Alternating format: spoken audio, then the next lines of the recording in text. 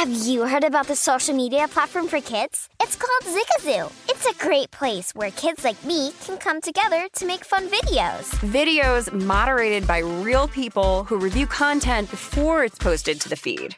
I love the dance challenges. I love that it's kid-safe, COPPA certified. I don't know what that means. It means it has built-in privacy protections for your online data. Zigazoo, the world's largest social network. For kids.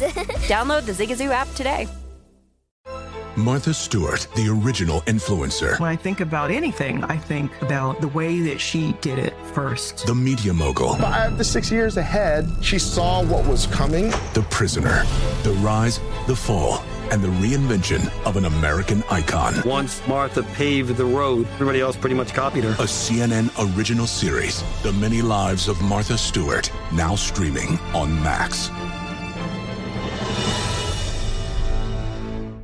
Hey, this is John Ridley. And this is Matt Carey, documentary editor at Deadline. And welcome to Talk Talk. John, we've got a hard-hitting episode today. A lot of controversy. Well, maybe we should put the word controversy in quotes in the documentary field about the nominees for Best Documentary Feature. We're going to get into that with some amazing panelists. You get a shot, but the individuals behind every one of those images, they're complicated and they are human. This has been Doc Talk. Thank you. Great conversation. You. Are you looking to step up to a 4K smart TV? One that gives you unparalleled clarity and picture resolution? Then we've got good news for you, because the Vizio 65-inch V-Series 4K smart TV is now just $348. With all your favorite apps built in, you can stream straight out of the box. You can even sing along to all your favorite music and radio on the iHeartRadio app. Looking for a smaller or bigger screen? Vizio offers unbeatable prices on all V-Series 4K smart TVs. Head to Walmart.com today and score the 4K TV you've been waiting for.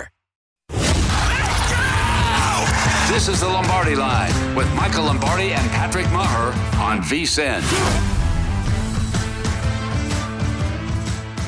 All right, hour number 2 of the Lombardi Line presented by BetMGM with Michael Lombardi. I'm Ben Wilson. Big thanks as well. We've got our producer, Matt Santos, behind the glass. Whole crew helping us out, at least where I'm at, Circus Sportsbook Studios in downtown Las Vegas. Andrew Ingold, our technical director. We've got Mikhail, Sergio, Rob, bunch of other people also hanging around. Too many to name, honestly, but not really. I just named all of them. Michael, we've got the AFC South to talk about. We promised we'd do it in hour 1. This is like the WTF division of the season, basically, where as of right now, you have had opportunities to get every team, with the exception of the Colts, at least 2-1 or higher. Indianapolis was plus 180 heading into last week. That was the highest the Colts had been on the odds board. So with how bad Jacksonville's looked the last 2 weeks and having fallen out at 2-3, with these 3, Colts, Titans, Jaguars, Indy plus 160, Tennessee plus 180, and Jacksonville plus 220. Where are you going right now? And is there any bet you could possibly endorse with how awful this division has looked? Well, I mean, look, I wrote about it 2 weeks ago. I thought Jacksonville's the best one.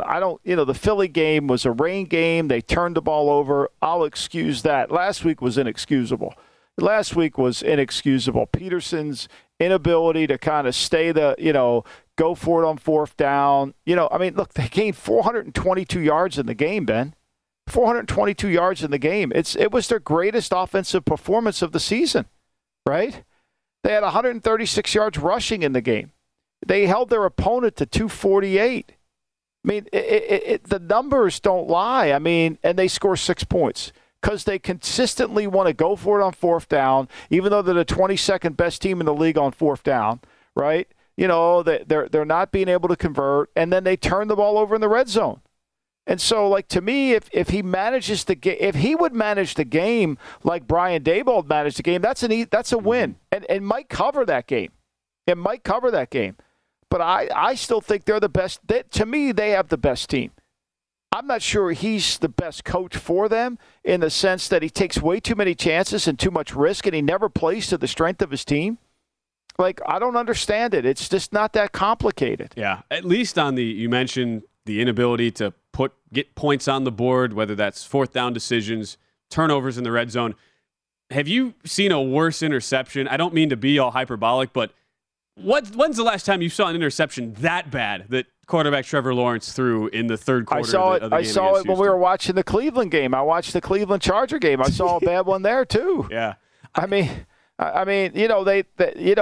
we see it bad when they're on the field. They don't see that there's something they miss. I mean, look, I'm not saying he shouldn't throw the ball in the red zone, but when you're in a one-score game and you're throwing it 47 times and you're running it 27, 26, and your quarterback's prone to turn it over, I mean, all those numbers I cited you in the game. Here's the most telling tale. The Texans had 15 first downs, and yet they controlled the ball almost 32 minutes in the game. How is that possible? How is that possible? And they had 13 third downs in the game, and they converted 5 of them. When you don't pick up a single fourth down, if you're Jacksonville, they're eating the clock. He's 0 for 3 on fourth down. The last fourth down I'll pass, but the 0 for 2 on fourth down is killer. It cost him in Washington, and it cost him at home against the team. Look, he's not the inferior team here. He was the better team. When you're the better team, don't take risk. Don't take a risk until the fourth quarter when you have to. Keep collecting. Make them play make Davis Mills beat you. But when you play in a one-score game with you keep Damian Pierce, and all of a sudden he has a big run. Mm-hmm. Well, and the thing on Lawrence as well as a quarterback, if you look at his overall season numbers now, he's been the best quarterback in the division.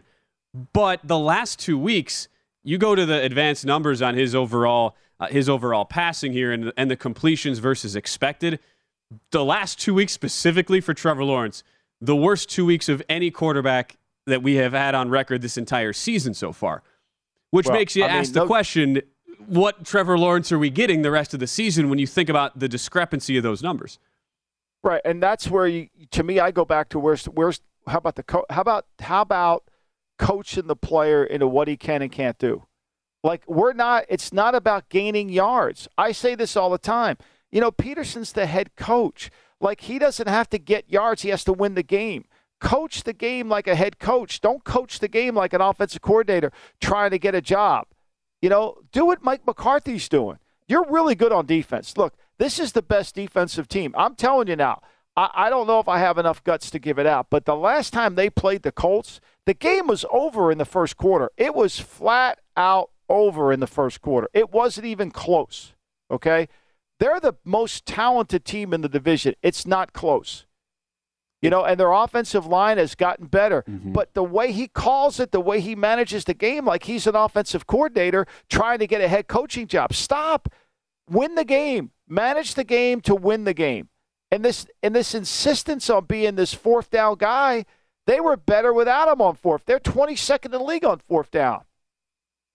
Both fourth downs that you talked about before the desperation spot in the fourth quarter were fourth and short situations right around the plus 40, and both times the play call was a disaster, did not work. And as you talked about, it's a big reason why Houston upset the Jaguars in that game. You flip it forward, if he doesn't trust his kicker, which maybe he doesn't trust his kicker. His kicker is what? His kicker is 1 for 3 inside of 30. And so maybe he doesn't trust if he doesn't trust his kicker, get another kicker. But when you have a defense that is this good, and I think they're really good, I really do, and especially when you're playing against, I think they're good when they're playing against an inferior quarterback. I don't think there's any doubt about that, right? They're the 4th best in points allowed, right? They're good against the run. They're good against the pass. Why not play it a little bit to where we get it to the fourth quarter? Well, one drive wins this game. One drive wins the game. And you turn it forward. This is the division that reminds me a lot of the 2020 NFC East, when we had weeks and weeks of calling it the NFC least. It really does remind me, 2022 NFC East, when at one point you could have gotten all 4 teams in the at least 3-1 or greater category. That was the division. Washington ends up winning at 7-9. Remember, Doug Peterson, head coach at the time of Philadelphia, played a big role in that when he sat everybody in the second half of the Week 17 game to end the season, giving Washington the division. But in this AFC South as it currently stands, you have 3 teams, if we're not still discounting the Texans, who are at 30-1, long shots who've picked up their first win of the season this past Sunday. But you have 3 teams you've had pretty significant plus money on all year so far. And yet, as we're saying, you lay out all the numbers, Jacksonville at this moment still has the best offense the best defense, and yet they're plus 220 to win the division, albeit with a massive divisional matchup at Indianapolis where they are 2.5-point underdogs this week. Doesn't it seem like the logical response, if you're a bettor, is just whenever you have the opportunity to grab one of these teams over 2-1, if we're talking of the three, Indy, Tennessee, and Jacksonville, aren't you almost obligated to do it given the issues that all three represent and how wide open the division appears to be? Yeah, I'm going to ask you a question since you've been asking me questions all day. Okay.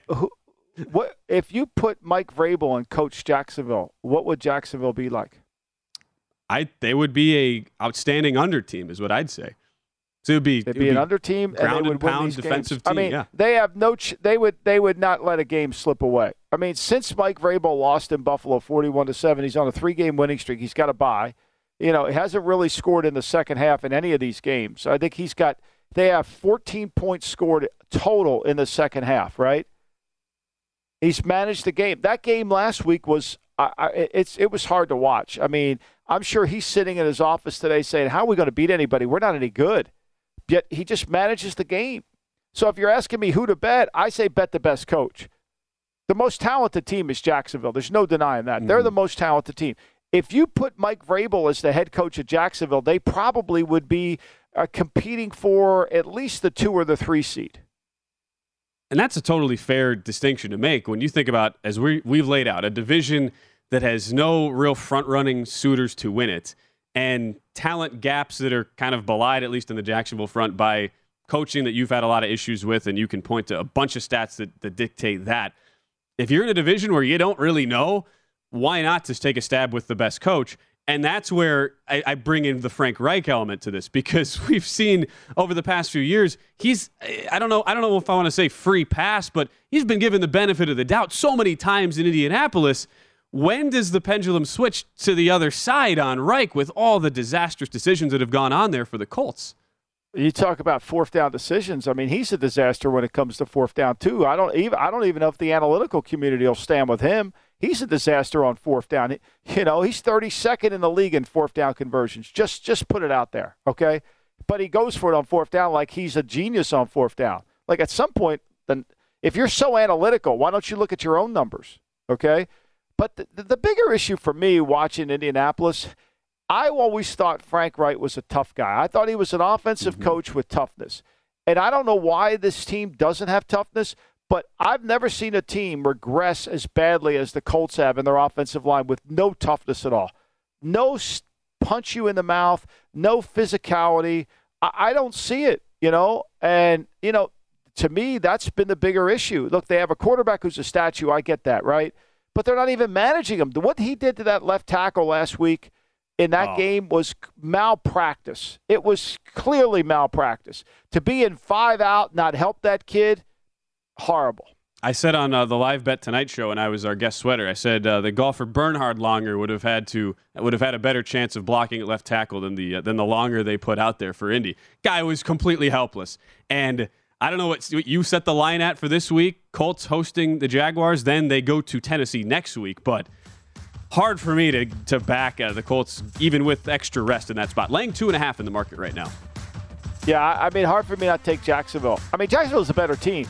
Now, they could mess it up as sure as God made green apples. They certainly could. I have to think, a lot of twists and turns still to come in the AFC South. When we return, a bunch of news and notes to get to. Injury day on a Wednesday here in the NFL. We'll discuss next.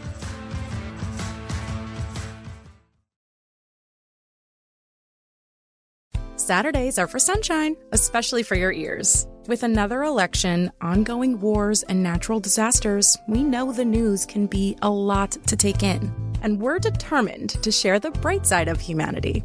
Every Saturday, take a breather from the headlines and hear all the uplifting happenings across the world with 5 Good Things, a new weekend edition of CNN 5 Things.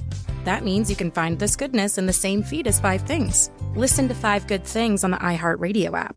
Hi, I'm Antonia Blythe, and this is 20 Questions on Deadline. Joining me today is Alison Brie. Welcome, Alison. We got second place in my 7th grade lip sync contest for one of the songs on that album. The one that was like, "You've already won me over." Oh, that's a good one. Yeah, it's a very of all slow. Of all the options. In spite of me. Like, what did we do? It's so slow. Don't forget to listen to 20 Questions on Deadline. Thank you again, Alison. Thank you. Zigazoo has made me zigzag.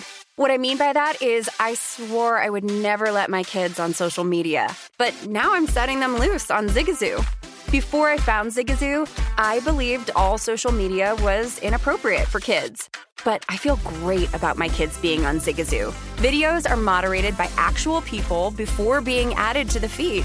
Zigazoo is a space for kids to post videos they've created and to share them with other kids just like them. And since there are no comments or messaging, you don't have to worry about mean comments on your kids' videos. And you need parental consent before joining Zigazoo. Bottom line, it's a space that prioritizes data safety for kids. Oh, but don't take my word for it. Zigazoo is KidSafe COPPA certified. So weigh everything Zigazoo has to offer. Maybe you'll zigzag too. Zigazoo, a social network for kids. Download the Zigazoo app today. Witness the dawning of a new era in automotive luxury with a reveal unlike any other as Infiniti presents a new chapter in luxury, the premiere of the all-new 2025 Infiniti QX80. Join us March 20th live from the Edge at Hudson Yards in New York City, featuring an unforgettable performance by Grammy and Academy Award-winning singer, songwriter, and composer, Jon Batiste. The all-new Infiniti QX80 is unlike any luxury SUV you've ever seen. Smart enough to anticipate your needs, even before you do. Every line, curve, and detail was thoughtfully crafted, so everything for every passenger feels just right. Don't miss it. Mark your calendars and be the first to see it March 20th at 7 p.m. Eastern, only on iHeartRadio's YouTube channel. Save the date at new-QX80.com. 2025 QX80 coming this summer. You're listening to The Lombardi Line on VSiN, featuring former NFL executive Michael Lombardi. Now, once again, here's Patrick Maher. Basketball season is ready to tip off, and now is the time to grab your VSiN Pro Basketball Betting Guide with season prep on all 30 teams. Our hoops experts, including Jonathan Von Tobel, provide strategy and advice, as well as predictions for conference winners, win totals, playoff teams, and player awards. We also have 5 betting tips for beginning NBA bettors. Give yourself an edge this NBA season and get the VSiN NBA Betting Guide by becoming a VSiN Pro subscriber today at vsin.com/subscribe.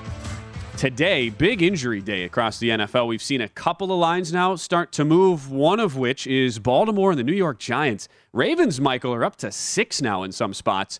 And we're getting the reporting that quarterback Daniel Jones, his ankle, quote, came out good from the Sunday game, according to head coach Brian Daboll. Daboll also adds that Saquon Barkley is running back going to be limited in practice with the shoulder injury, still likely probable. And this is also odd. The punter, Jamie Gillen, apparently had passport issues, so didn't even make the flight back. And he's now just returning to New York. That's kind of odd. I don't know how it really impacts the line, but seems like a lot of positive injury news on the Baltimore side, combined with some question marks here for the G-men. But I think where the G-men, you have to be concerned for the G-men is their secondary. I think their secondary, their defense is beat up. I think that's really why this line's shifting. I don't think it has anything to do with Daniel Jones or Barkley. I think Adoree Jackson might not play. You know, I think they've got a bunch of guys in the back end of their defense that are really worried. I mean, you know, last week, Fabian Monroe, who's actually played pretty well for them, he was coming off a foot. You know, where is he going to be? Leonard Williams, is he coming back? They're running out of defensive players, which is a concern. And I think that that's really where this line's moving, and I think that's why. I think it's going to be a challenge for them to get everybody healthy and ready to go in the game, especially in the secondary. The report on Jackson is that he'll be limited in practice today. Still a questionable right there. But you look at the rest of that secondary, cornerbacks Aaron Robinson, Rodarius Williams, already on IR. I'm seeing Leonard Williams, the defensive lineman, as a firm questionable right now. So as much as we can quibble with Baltimore's issues defensively, where they've been bottom 10 in the league in most metrics through 5 weeks, how are you slowing down quarterback Lamar Jackson in Baltimore if you are so limited with depth on the defensive side if you're the Giants? I think that's the real issue, right? I mean, you got to have speed on the field. You got to be able to tackle. and you've got to be able to set the edge inside out so that they don't get their running game going, and then you've got to force him to make some outside the numbers throw and take away Mark Andrews. You got to double Mark Andrews on every play. You have to do to the Ravens what the Raiders did to Travis Kelce, not in the red zone, but jam him at the line, make him reroute off the line, make it hard for him. And if you can do that, then you've got a better chance. And so, I think that's the game. I mean, he wants to throw the ball to Andrews, and they don't really have a passing game off of just anything else. This is going to be a challenge for them, especially, again, if Baltimore makes that big play or explosive play, can the Giants stay attached? They did a great job last week of attaching after it was 17-3 in that second quarter. I don't think people realized how challenging that was for the Giants when they got back in the game. I mean, if that goes into halftime at 17-3 or 20-3, they're going to have a hard time staying attached, and it becomes an all-pass game. But they made it 17-13, 17-10, 20-10 at the half. Yep. That's where the Giants have done a great job, is they haven't let the game get away from them, even though they haven't been perfect. That's why they've been a great underdog team so far, winning outright, 5.5-point dogs at Tennessee to start the year. Talked about the game last week, 7-point underdogs to start the week. That line got bet all the way up to 8.5 in London against Green Bay, and now 5.5 or 6 this week. With Rashad Bateman, that's the big question still on the Baltimore side. You talk about outside of tight end Mark Andrews, what are you getting from a wide receiver core that's been banged up?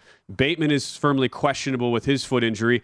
And while the Giants, we've discussed, probably a bet against team long term, even though the performance of a rookie head coach in Brian Daboll has been exceptional so far at 4-1, the one good thing the Giants have done, 12th against the pass, at least to this point. That is one of the more surprising things I would have seen out of the G-Men, not having expected them to really stay in these games by proper game management, by shortening the game, by limiting mistakes with quarterback Daniel Jones and the rest of that offense. So far, the pass defense looks to be pretty legit, which I don't know if you think that continues, but you can't quibble with it so far. Well, I think what they've been able to do, though, is they've been able to put pressure. I mean, they've even pressured Aaron Rodgers. They zero blitzed Aaron Rodgers. They overload pressure blitz. They attack your protections. And because they attack your protections, the quarterback's got to get rid of the ball. And it helps the secondary. Everybody thinks it's about how we're going to cover. It's about how we're going to rush.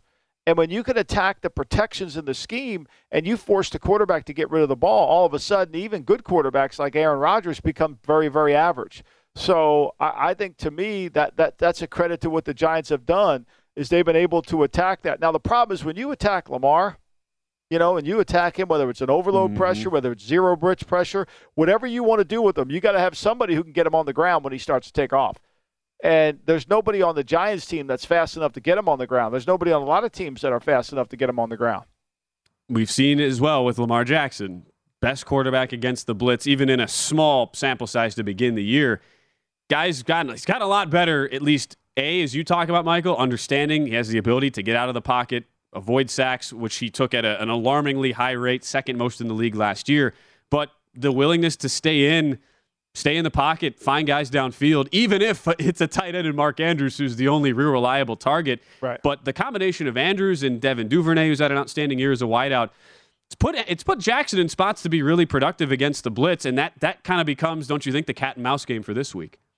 Yeah, I mean, it is. I mean, and Martindale knows it. I mean, look, Martindale practiced against this offense this is certainly a coordinator advantage, right? It didn't happen last week. I thought Mike McDaniel practicing against Saleh would have been effective, but, his quarterback gets hurt on the first play of the game. But this one here, to me, is the Baltimore's real issue here is Baltimore's defensively have not been very good against the run. I mean, that New England game was a lot closer than the 11-point win when you go back and look at it. Right. New England turned the ball over, right? And so the Giants are going to watch that tape and say, hey, look, if we can play like this, we got a really good chance. And we can't get into that. We can't make a mistake against them, because the longer the game goes, I mean, this Raven team's been outscored 50 by 35 points in the fourth quarter. Think about that.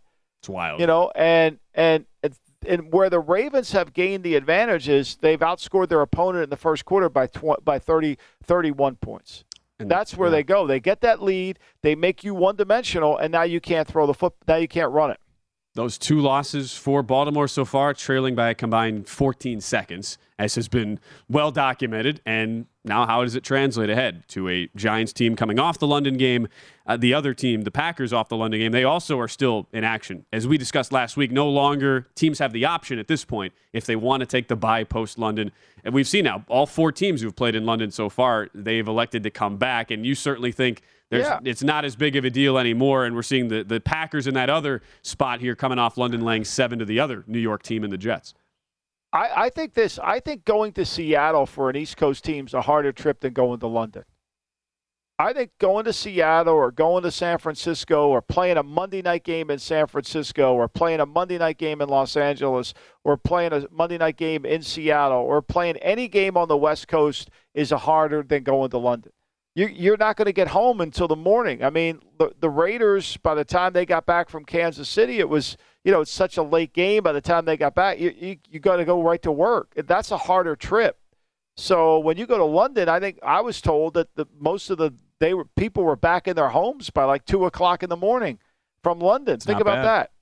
Not bad at all. And I don't understand this, but apparently whoever the home team is leaves first. So the Giants are all ready to go, and they're sitting on their airplane, and they have to wait for the Packers to take off, who took more time. Interesting. I don't understand it. I didn't know that. I don't know how that works either. Well, what it does lead into, though, for Green Bay, so many people, me included, losing money on Packers teasers last week seemed like a perfect spot for them after the disappointing performance against New England and Bailey Zappi the prior week at Lambeau Field. But the Packers come home. They're again in that teasable range as a 7.5 point favorite against the Jets at home. You keep asking yourself, though, is this the week the Packer receivers finally get on the same page with Aaron Rodgers? I feel like I'm in a position watching this every week, Michael. It's kind of like, all right, I'll start to believe it when I see it with Green Bay, where the trust is clearly not there. And we saw how that led to some panic, at least from a play calling perspective in the second half against the Giants. And you couple that with a defense that has arguably been the most disappointing unit of any across the NFL, bottom 5 against the run, subpar against the pass. Where do the questions begin on Joe Barry's front as a DC, and when does that get better? A lot of question marks on Green Bay's side. I don't know how it's going to get better on Green Bay. I really don't. And this week, but I'll say that this week I have the Packers. I have this game being right around 5.58. There's no way I could take the Jets. There's no way. I just don't have enough faith that that's going to happen. I really can't. I don't think I can do it. I just wonder, when do we get to the point on Joe Barry where it's like you have 7 former first-round picks on your defense, the personnel, every grading system in the preseason said this was a top 5 defense, and yet they're poorly coached, never in the right positions, don't know how to make in-game adjustments. At what point does it fall on your DC?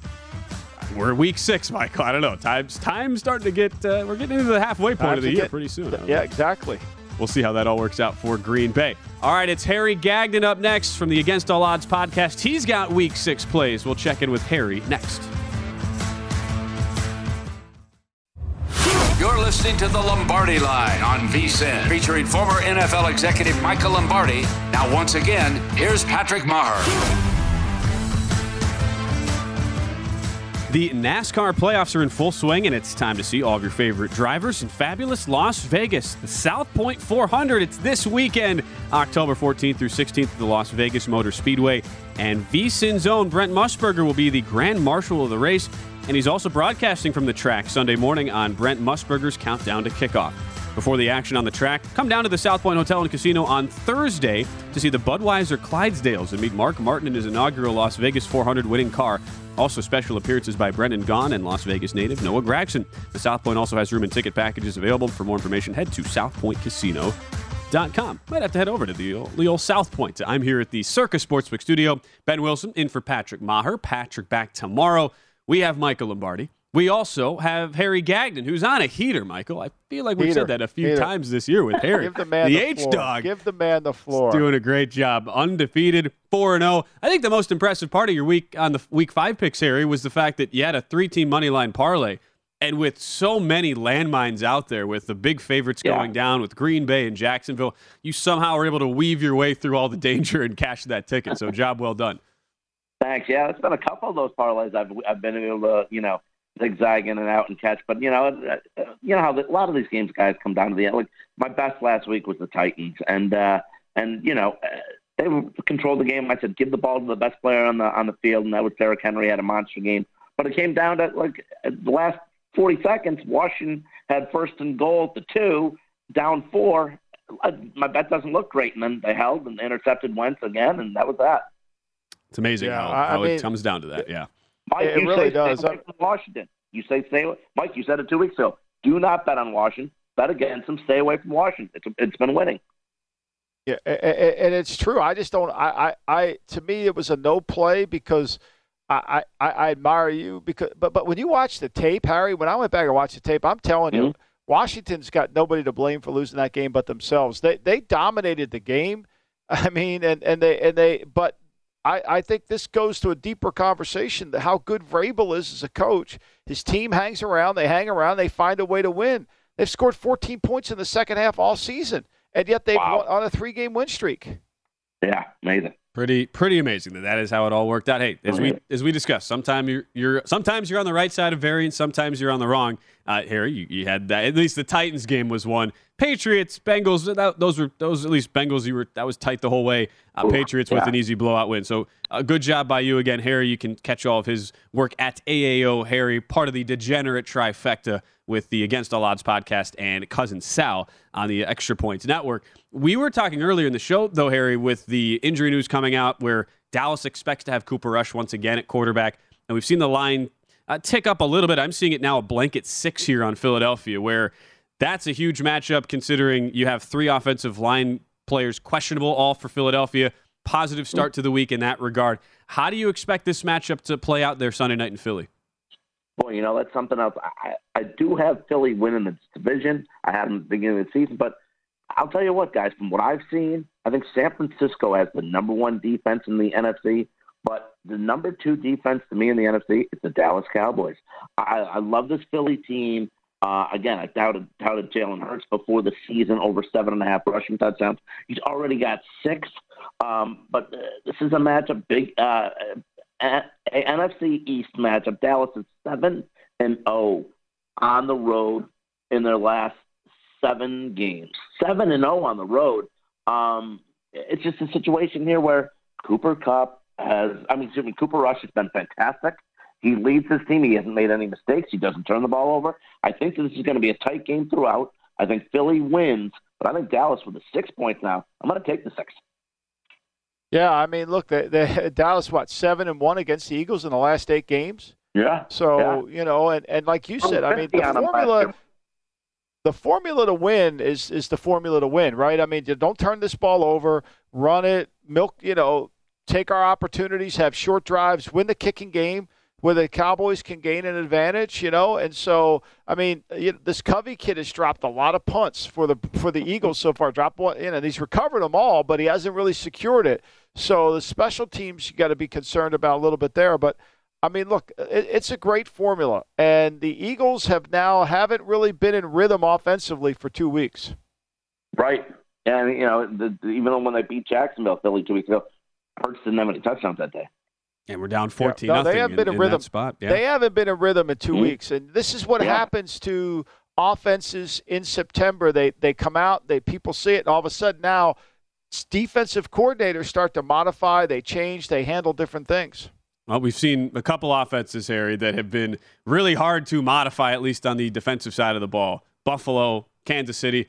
I was the idiot who went against the Bills, had Pittsburgh thinking, a little look-ahead spot for Buffalo, and we'll see. Kenny Pickett, maybe feisty at QB, and 45 seconds into that game, Michael, I was like, well, that bet's over. That's not going to work. You knew that was over. I knew that was dead right away. Bills win at 38-3, and it sets up the marquee game of the week. I like, Harry, that not only are you've got picks here on the Sunday night game and then our marquee game in the late afternoon window. Bills pretty much a blanket 3. I see a couple of 2.5s out there. There's been a little bit of support in the market for Kansas City with that number touching 3. What's the angle you're going to look at here with the Bills going into KC and the rematch of last year's divisional playoff?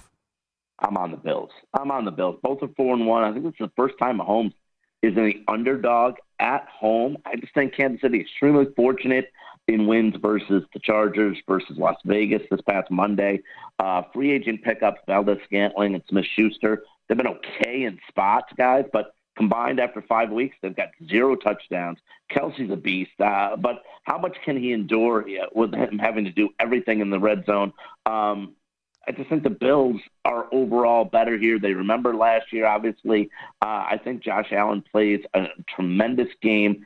They don't want to have to go through Kansas City again to make it to the Super Bowl. They want to do it for their fans. They want to do it in Buffalo. They must win this game. And I think just I know we all know what happened in the AFC Championship game last year, but the game before that when they played in Arrowhead, Josh Allen played fantastic, and he actually blew out the Chiefs. And I think it's a situation where after a short week for Kansas City, crazy game, benefit of some calls again, I think the Bills go in there. They are determined. They know what they're shooting for, and I think they win this game by double digits. I think the Bills roll them. You know, I watched the tape of the Raider game this morning, and the Raiders left, I would say the Raiders left 2 touchdowns on the field. Did you watch that tape? I mean, it really was I mean, think about this. The Raiders are up 20 to 3, and they run 3 plays in the next – no, excuse me. They're up 20 to 7. They run 3 plays, and the next thing you know, they're down 24 to 20. And you know, they have a horrible pick call, which was ridiculous. I mean, but forget that. There's guys wide open, and the matchups are unbelievably in the favor of the Bills in this game. I don't see how Kansas City can think they're going to play man-to-man against Buffalo and win. I don't see how they're going to do it. Yeah. Because they couldn't do it. I mean, the Raiders, even on the last play of the game, the Mac Hollins, they're wide open coming across the field. If the running back picks up the linebacker, Carr's going to throw it across the field. The guy's going to walk in the end zone. So there's a lot of those plays out there.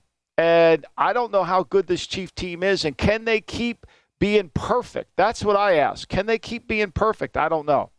And guys, I think if you remember that game when the Bills did beat Kansas City during the regular season in Arrowhead, the Bills' defense was everywhere. Mahomes couldn't actually move the ball at home. It was amazing to see. And overall, Bills much stronger on defense. They have many, many more better playmakers on defense as well. I'm taking Buffalo. Laying the 3 with Buffalo. There are some 2.5s you can find in the market right now, at least if you're in the Nevada jurisdiction. Harry, you're on Vikings -3. That number's now 3.5 with the news coming out this morning. It'll be third-string quarterback Skylar Thompson in at QB for the Dolphins. So not sure if you'd still lay it there at 3.5. You can maybe tell us that real quick, but want to hear your money line parlay, of course, as we close out the show, because you've got a 3-teamer again this week. Yeah, real quick, I do like the Vikings. I'm going to lay the points. Miami has had a wild first 5 games, won 3 in a row to start, and now have 2 straight double-digit losses, have quarterback issues. You mentioned Skylar Thompson from Kansas State in there. Tyreek Hill still banged up a bit too. And Vikings, they're one issue, I think, guys, they don't put teams away. I think this is a situation because of Miami right now with a quarterback. This is a game where the Vikings can get this done, get it right.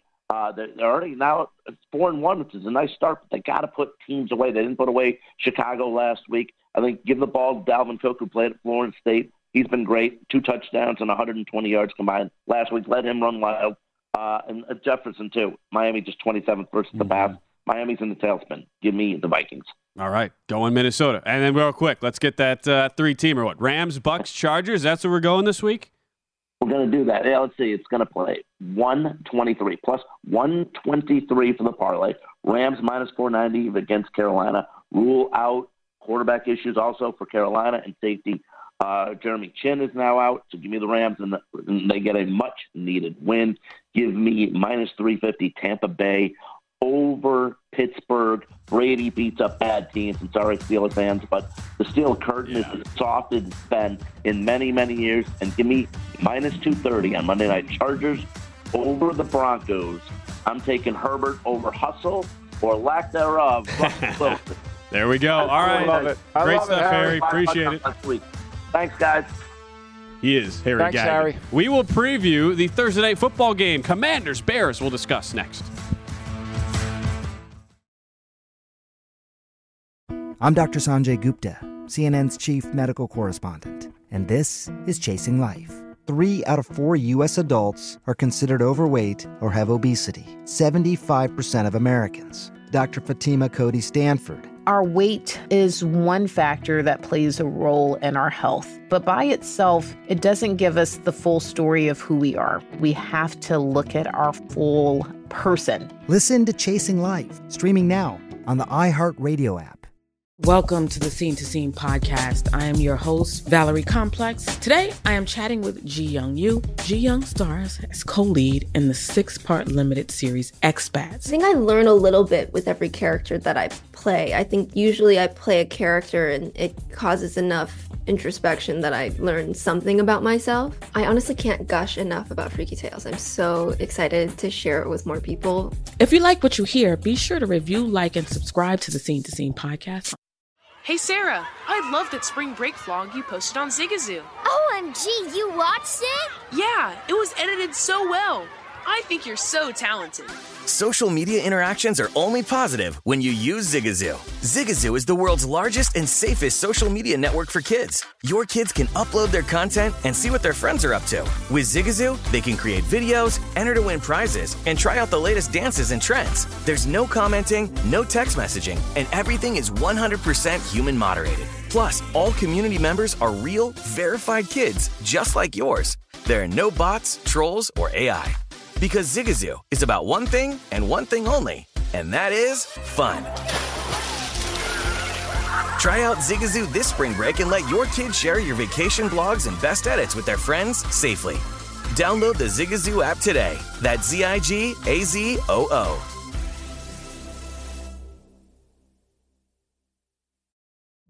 Witness the dawning of a new era in automotive luxury with a reveal unlike any other. As Infiniti presents a new chapter in luxury, the premiere of the all-new 2025 Infiniti QX80. Join us March 20th live from the Edge at Hudson Yards in New York City, featuring an unforgettable performance by Grammy and Academy Award-winning singer, songwriter, and composer, Jon Batiste. The all-new Infiniti QX80 is unlike any luxury SUV you've ever seen. Smart enough to anticipate your needs even before you do. Every line, curve, and detail was thoughtfully crafted so everything for every passenger feels just right. Don't miss it. Mark your calendars and be the first to see it March 20th at 7 p.m. Eastern, only on iHeartRadio's YouTube channel. Save the date at new-QX80.com. 2025 QX80 coming this summer.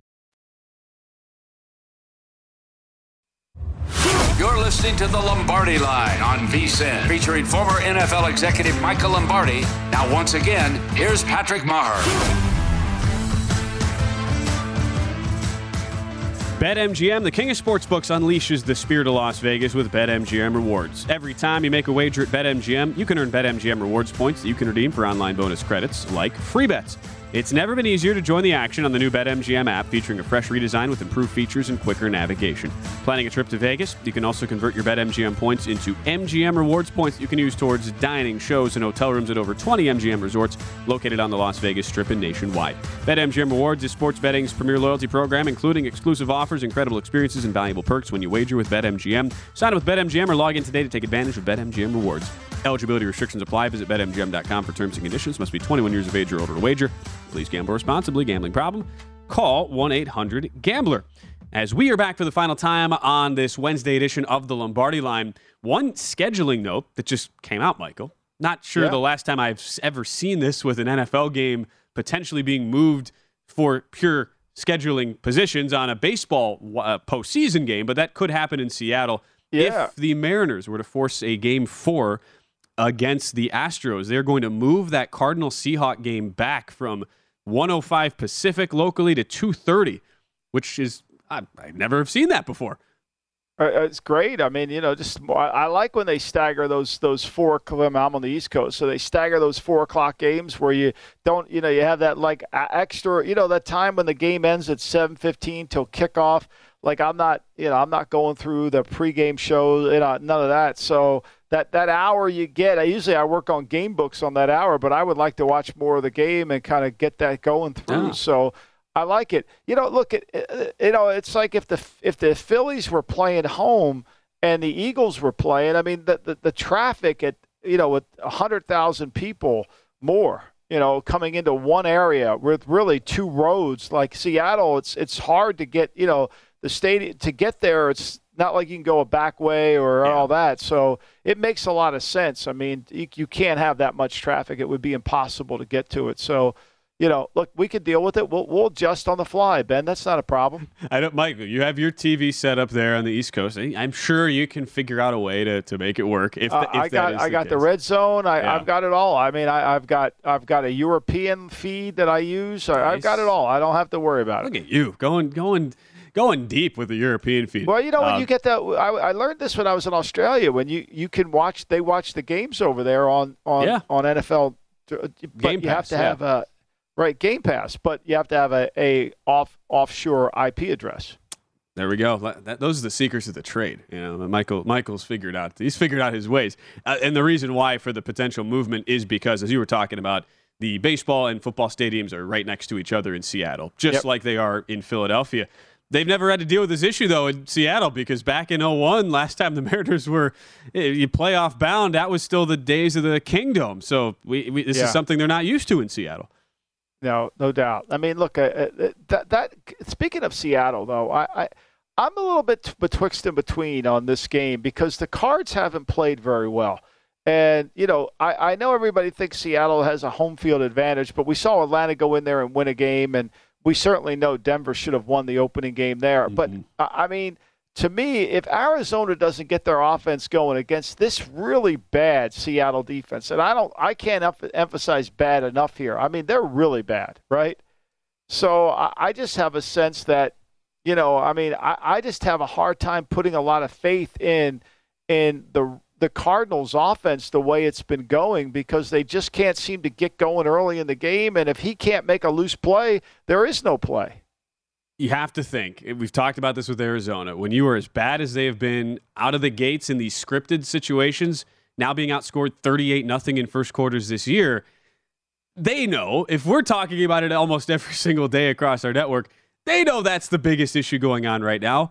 Like, at what point, if you're Cliff Kingsbury, for all of his flaws that you've detailed before on this show, at what point do you figure out ways to change up the script and not make it just, all right, Kyler Murray, you just start freelancing and doing backyard stuff where that has been at times some of the most impactful plays they've actually had. Like, at what point does that actually change for Arizona? Well, I think you have to understand why does it happen in the first quarter, because what happens in the first quarter? Nobody's tired, right?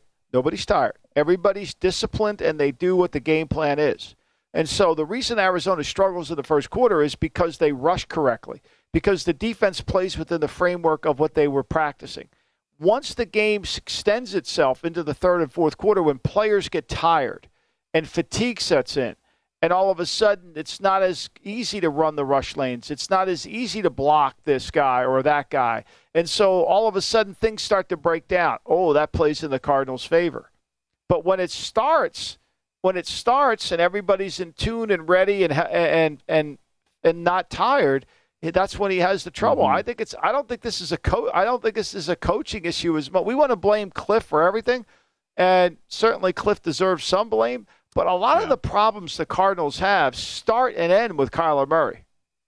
And if you at least believe that the improvements will come eventually for Arizona, and you think about the specific matchup here where it's Arizona against the defense, we talked about this on the Detroit side earlier, where it's that graph of all the teams defensively. Only Detroit and Seattle, they're on this island like in Hawaii where they're just awful in every single metric against the pass and against the run. This would profile, Michael, especially with a lack of home field advantage for Seattle, to be the perfect spot for Arizona. And yet you have the Cardinals only laying 3 on the road, and it's a total of 50.5. I have to think that would be much higher if bettors in the market had more confidence in this Arizona offense playing a full 60 minutes here. Yeah, and look, I think Arizona's defense has really improved over the last couple weeks. I mean, start of the season, they didn't look good against the Chiefs. They played too much man. But since that Chiefs game, they played really good the second half. I should say the second half against the Raiders, they were better. And then against the Rams, they were just okay, but the offense wasn't good. And the last 2 weeks, I mean, against Carolina, against Philly, I thought they played well. They played Philly as well as anybody's played Philly so far this year. Now, what they have to do is create turnovers. The one thing I will say for Murray that he's been really good of, and they're third in the league in this category, is he hadn't turned the ball over. He hasn't turned the ball over. So that's one of the reasons they've been able to stay attached in the game is because they don't make those mistakes. But when do they get their offense going? When are they able to run the ball? You know, I don't know if people realize this. I know they hear the name Kyler Murray and they think, oh, this great quarter. They're 30th in yards per attempt in the passing game. Think about that. It's pretty wild. And EPA per play, any metric you want to look at, below average right now. And it's really just been these crazy. It's been these crazy end game plays that have kept them either in games or given the Cardinals win so far. He's below average. I mean, he's not a $240 million man. I'm sorry, he's just not. He depending on who he plays, depending on the coordinator, and if they understand how to rush him, then that's really where he's going to gain success. I mean, will it really affect your evaluation of him if he has success against Seattle? I mean, will it? I mean, I don't know how anybody, Seattle, I don't, they fired Ken Norton, and then they've gotten actually worse defensively. Yeah. Think about this. Taysom Hill looked like, I'll just go ahead and say, Taysom Hill looked like Michael Vick at Lambeau in January 2003, just running wherever he wanted to around the field. It was insane last week. Yeah, think about this now. Since the opening game, when we know the Broncos, if they would have run Jamal Williams in that Williams in the game, Javon Williams in the game, they probably could have outgained it, but they threw for 330. Okay, since that game, this Seattle run defense has given up 190, 179, 145, 235. I mean, you can't stop anybody when you can't stop the run. Miserably bad. In Arizona, laying 3 in this spot this week. Again, as we mentioned, that total 50.5. That is, as it stands, the second highest total on the board behind only Buffalo and Kansas City. Our lowest total, and actually since we started the show, there has been a little tick up to the over here, Michael. We're up to mostly 38s here on Washington, Chicago. It appears as though the weather looked really shaky early in the week. As we get closer to game time, not going to be as bad with the wind now. We're guessing about 18 miles an hour on the wind there at Soldier Field. Pick'em or Bears -1? Where? First off, line you said on this game, where was that at? I had a pick'em. In my notes, I have it as a pick'em. I mean, I have it there completely. So, for me, this is really if you're playing this, you got to pick what quarterback. I mean, I think I really give the Bears credit for staying attached. I thought they played better last week. I mean, Fields didn't really. I mean, guys were wide open, missed wide open receivers. Moody made a great play. It's hard to do that week in and week out. Washington has played run defense much better over the last. I mean, this is a game Washington should win. If Washington doesn't win this game, to me, first of all, Washington's lucky Dan Snyder's over an elbow. But besides that, if they don't win this game, I think it goes downward from there. That's the biggest matchup I look at. Washington's 5th against the run this year. Chicago runs more than any team in the NFL. They have to. They have to. As for the reasons you've laid out before with a limited quarterback in Justin Fields. You'd think if Washington does what they have done, like what we saw them do to Tennessee and Derrick Henry for the most part of that game, should be one-way traffic to the Washington side, but there's also the Carson Wentz issue at QB. Kind of why we're seeing a pick 'em. Michael, I'm glad we saved that till the very end. We can get out of here. Only spend a couple minutes on Washington to Chicago. You're off tomorrow. Patrick is back with Mike Pritchard. Great being with you as always, sir. We'll see you again on Friday. Thank you, Pat. Thank you so much. I appreciate you, Ben. Thanks, Absolutely. Matt Santos. All right. That does it for us here on the Lombardi Line. Have you heard about the social media platform for kids? It's called Zigazoo. It's a great place where kids like me can come together to make fun videos. Videos moderated by real people who review content before it's posted to the feed. I love the dance challenges. I love that it's kid-safe, COPPA certified. I don't know what that means. It means it has built-in privacy protections for your online data. Zigazoo, the world's largest social network. For kids. Download the Zigazoo app today. Smart journalism. Fascinating topics. Words that describe CNN's podcast, The Assignment with Audie Cornish. We are revisiting the public school culture wars. What have we learned from the kids who fought against book bans? We really started the club to get students reading these books. Students have an opinion in this fight, too. How has the war over books sparked a backlash to the so-called parents' rights movement? It's not okay what they're doing, and they're being watched. Listen to The Assignment with Audie Cornish. Streaming now on the iHeartRadio app.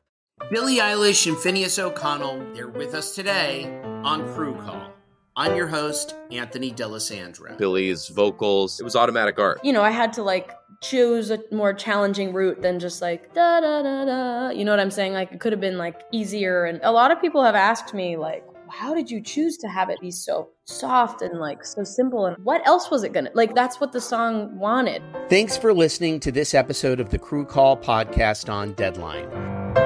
Are you looking to step up to a 4K smart TV? One that gives you unparalleled clarity and picture resolution? Then we've got good news for you, because the Vizio 65-inch V-Series 4K smart TV is now just $348. With all your favorite apps built in, you can stream straight out of the box. You can even sing along to all your favorite music and radio on the iHeartRadio app. Looking for a smaller or bigger screen? Vizio offers unbeatable prices on all V-Series 4K smart TVs. Head to Walmart.com today and score the 4K TV you've been waiting for.